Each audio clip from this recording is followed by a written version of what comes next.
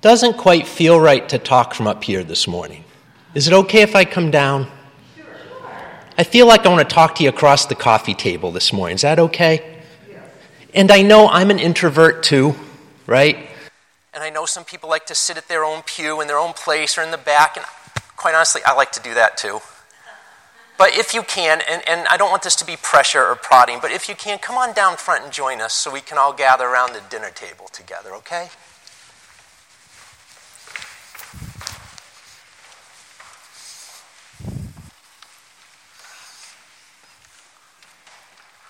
Thanks.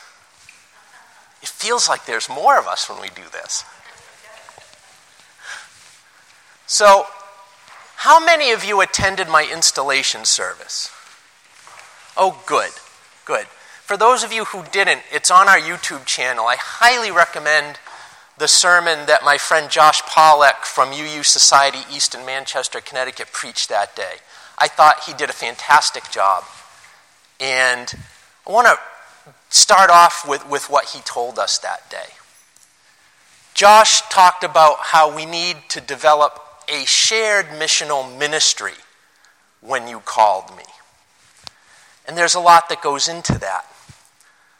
But the first thing he mentioned was the celebration of the call, that you called me to be your minister. And that's a really important term in our religion. You did not hire me. I am not your employee. Yes, you make sure I get paid, and we have to pay taxes and all that stuff. But you called me. You didn't hire me. We got married.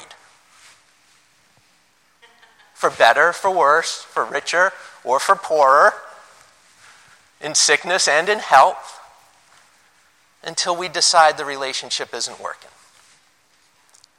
So, one of the things we have to learn, and we're learning, like every couple that gets married, and Josh pointed this out in the sermon, that we all bring something together, right? He said, I have a call. Reverend Tony has a call, a particular call to ministry. And you all know what drives me at this point, right? Connecting spiritual community of home to the world around us, right? And he said, you each individually have a call. Each of you does. Maybe you haven't found it yet. Maybe you got inklings about it. Maybe you know who you are and what you do. But we all have one. I believe him when he says that.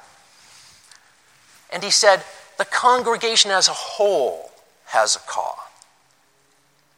And the big part of his sermon, for me, even though he said a lot of other stuff, was like, the heart of it was, we have to blend, and he used the word blend our callings. Just like when a couple gets married, life partners have to blend their lives in a way that works for them. And we're in the process of doing that. In fact, we're about a year in, right? Just ending the first church year. So a good time to reflect on that. And he said, in blending our callings together, we both, you and I as a congregation and a minister, our biggest risk will be that we underestimate what's possible about what we can do together. And I wonder, if that isn't true with all partners and life partners, that sometimes in the day-to-day of living, you underestimate what you can really do in life together. So that stuck with me when he said that.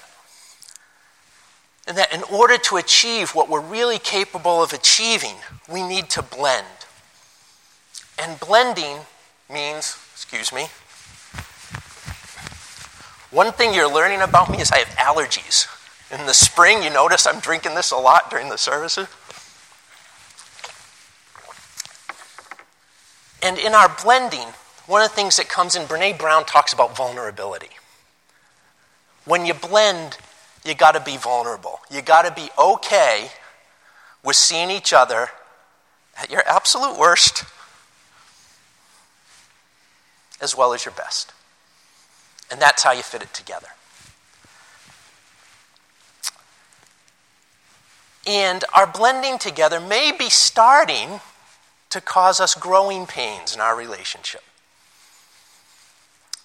We had some tense moments at our congregational meeting last Sunday. And as I am wont to do for many reasons, not least of which is probably being a man, I immediately went into process mode. How do you handle right relationship? How do you get this done? How do you straighten things out? How do you make sure we don't have fallout we don't need? And I made a huge mistake. I forgot to be a pastor. My first question to everybody should have been, boy, that was upsetting to me. How are you? And I forgot to do that. Sorry. As you know, if you've been married to somebody, you screw up on each other once in a while. And I don't think that was a tragic mistake, but it was one as I reflected, and I do this a lot. Ministers talk to each other all the time. But one of the things that helps is you can't always, you don't see your blind spots, right? And your good friends in the ministry, they'll let you know. And one of my friends, who is one of the ministers in Worcester, said to me, maybe you just should have asked how everybody was doing first. I'm like, dang, you're right. But that's how we learn. And we never stop learning. And we never stop having to force ourselves to be vulnerable and stand up in front of your partner and go, I screwed up. Sorry. But there's a lot for us to do together, you know?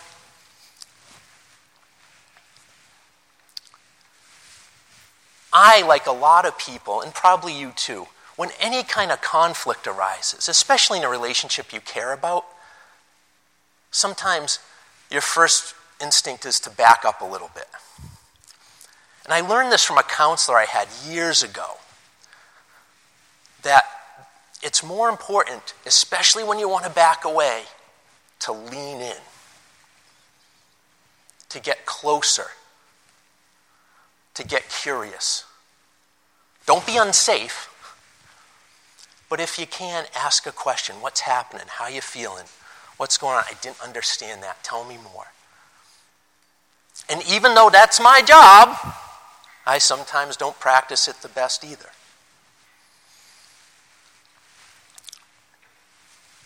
Real, honest, and open communication is something we always work at. In a conversation I had with somebody recently, we talked about how churches sometimes want to behave like the rest of the world, how they treat employees, how they manage their money, how they deal with political issues, all kinds of stuff.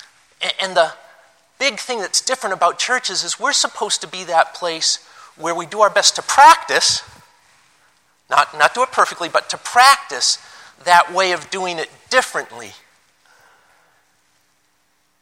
that is a little better than the world around us, even when it's really hard. Because that's the only way we develop a different way of being that's in counter to a world that sometimes is uncaring and unfeeling and discriminatory, and you know all the rest, right? So we practice. James Luther Adams, as you know, my favorite UU theologian, says, church is the place where we practice being human.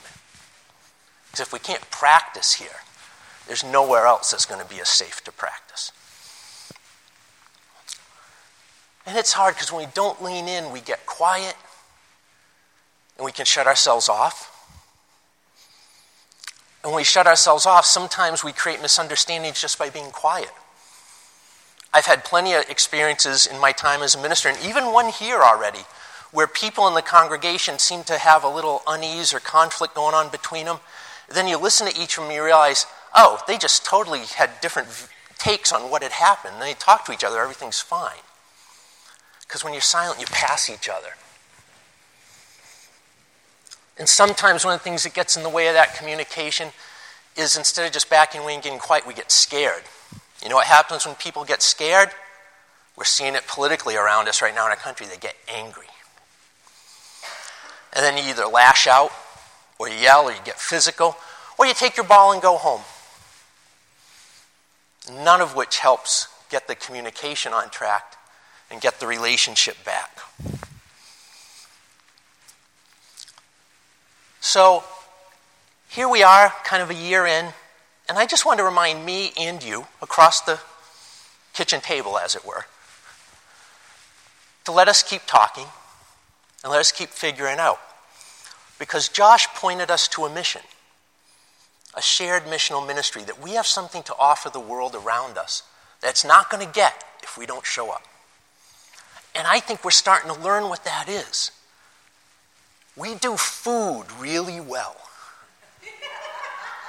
Serious, it sounds funny, but think about it. Our potlucks are great. Our coffee hour is as good a coffee hour as you'll find at any church anywhere on a Sunday morning, right?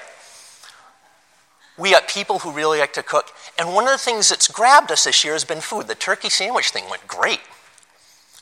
Our involvement in the community meal is growing. We're really starting to have an impact with, we're probably going to hit our goal of being able to offer a second night by the end of this calendar year. Food is part of what we're about. So is the environment.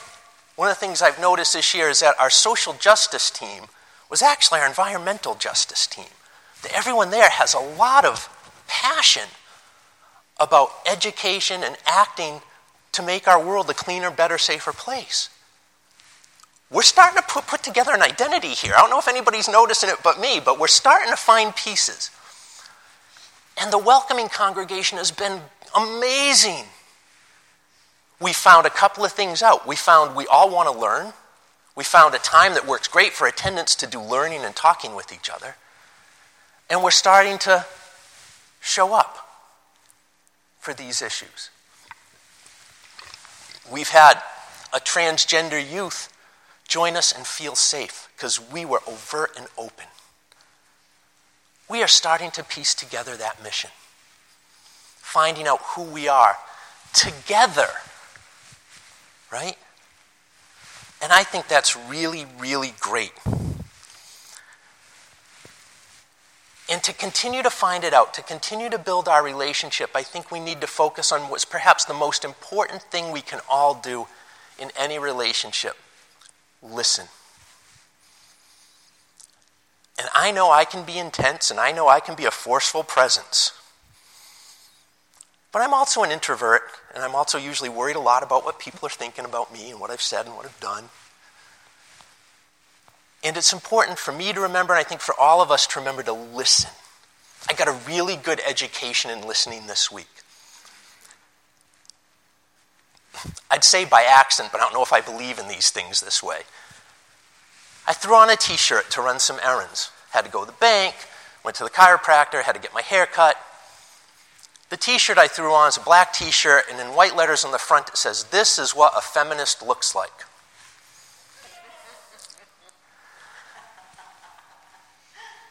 How important is that? I'll tell you right away. I thought nothing of putting on the shirt. What kind of male privilege is that? Right, first of all. And that occurred to me later in the day when this happened. Walking to the chiropractor, a woman in a van pulls down, stops on Main Street in Milford. "Thanks for wearing that shirt." You're welcome. Didn't get another block down till somebody else stopped coming the other way and said, "You in that great shirt, come over here." And I listened for about 5-7 minutes while she told me about how her boss at work never pays any attention to her and has promoted a couple of guys around her. And a lot of other details, some of which I don't remember now, but it occurred to me all I needed to do was listen. I didn't need to say anything right then. And then it occurred to me, I think I know what I need to say on Sunday. But it got better. I went to get my hair cut. And it's one of these barbershops in town. It's all men. It's all guys. And all of a sudden, being just alerted to I got this shirt on now, which I had forgotten about, I walk into the barber, and 2 of the 3 of them immediately say, "Hey, that's an awesome shirt." It's like, okay, way to go, men, excellent. On my way to the next errand, I stopped at Target because they have the Starbucks there, right? And I got a coffee. 3 young female baristas, probably high school and college age, all 3 of them. Wow, that's an awesome shirt. Each one of them had a story about what it's like to be young and female in Massachusetts right now.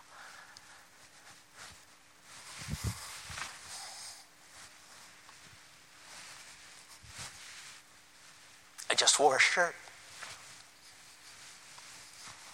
But it opened me up to hearing people's stories. And I'd worn that shirt a lot. I'd almost gotten into a couple actual physical fistfights in Texas wearing it. But I hadn't thought about it at all here. Just put on my t-shirt and went out to do my errands. But it clued me in once again to the importance of just listening to the other, whether the other is somebody totally foreign to you or somebody you're already in a relationship with.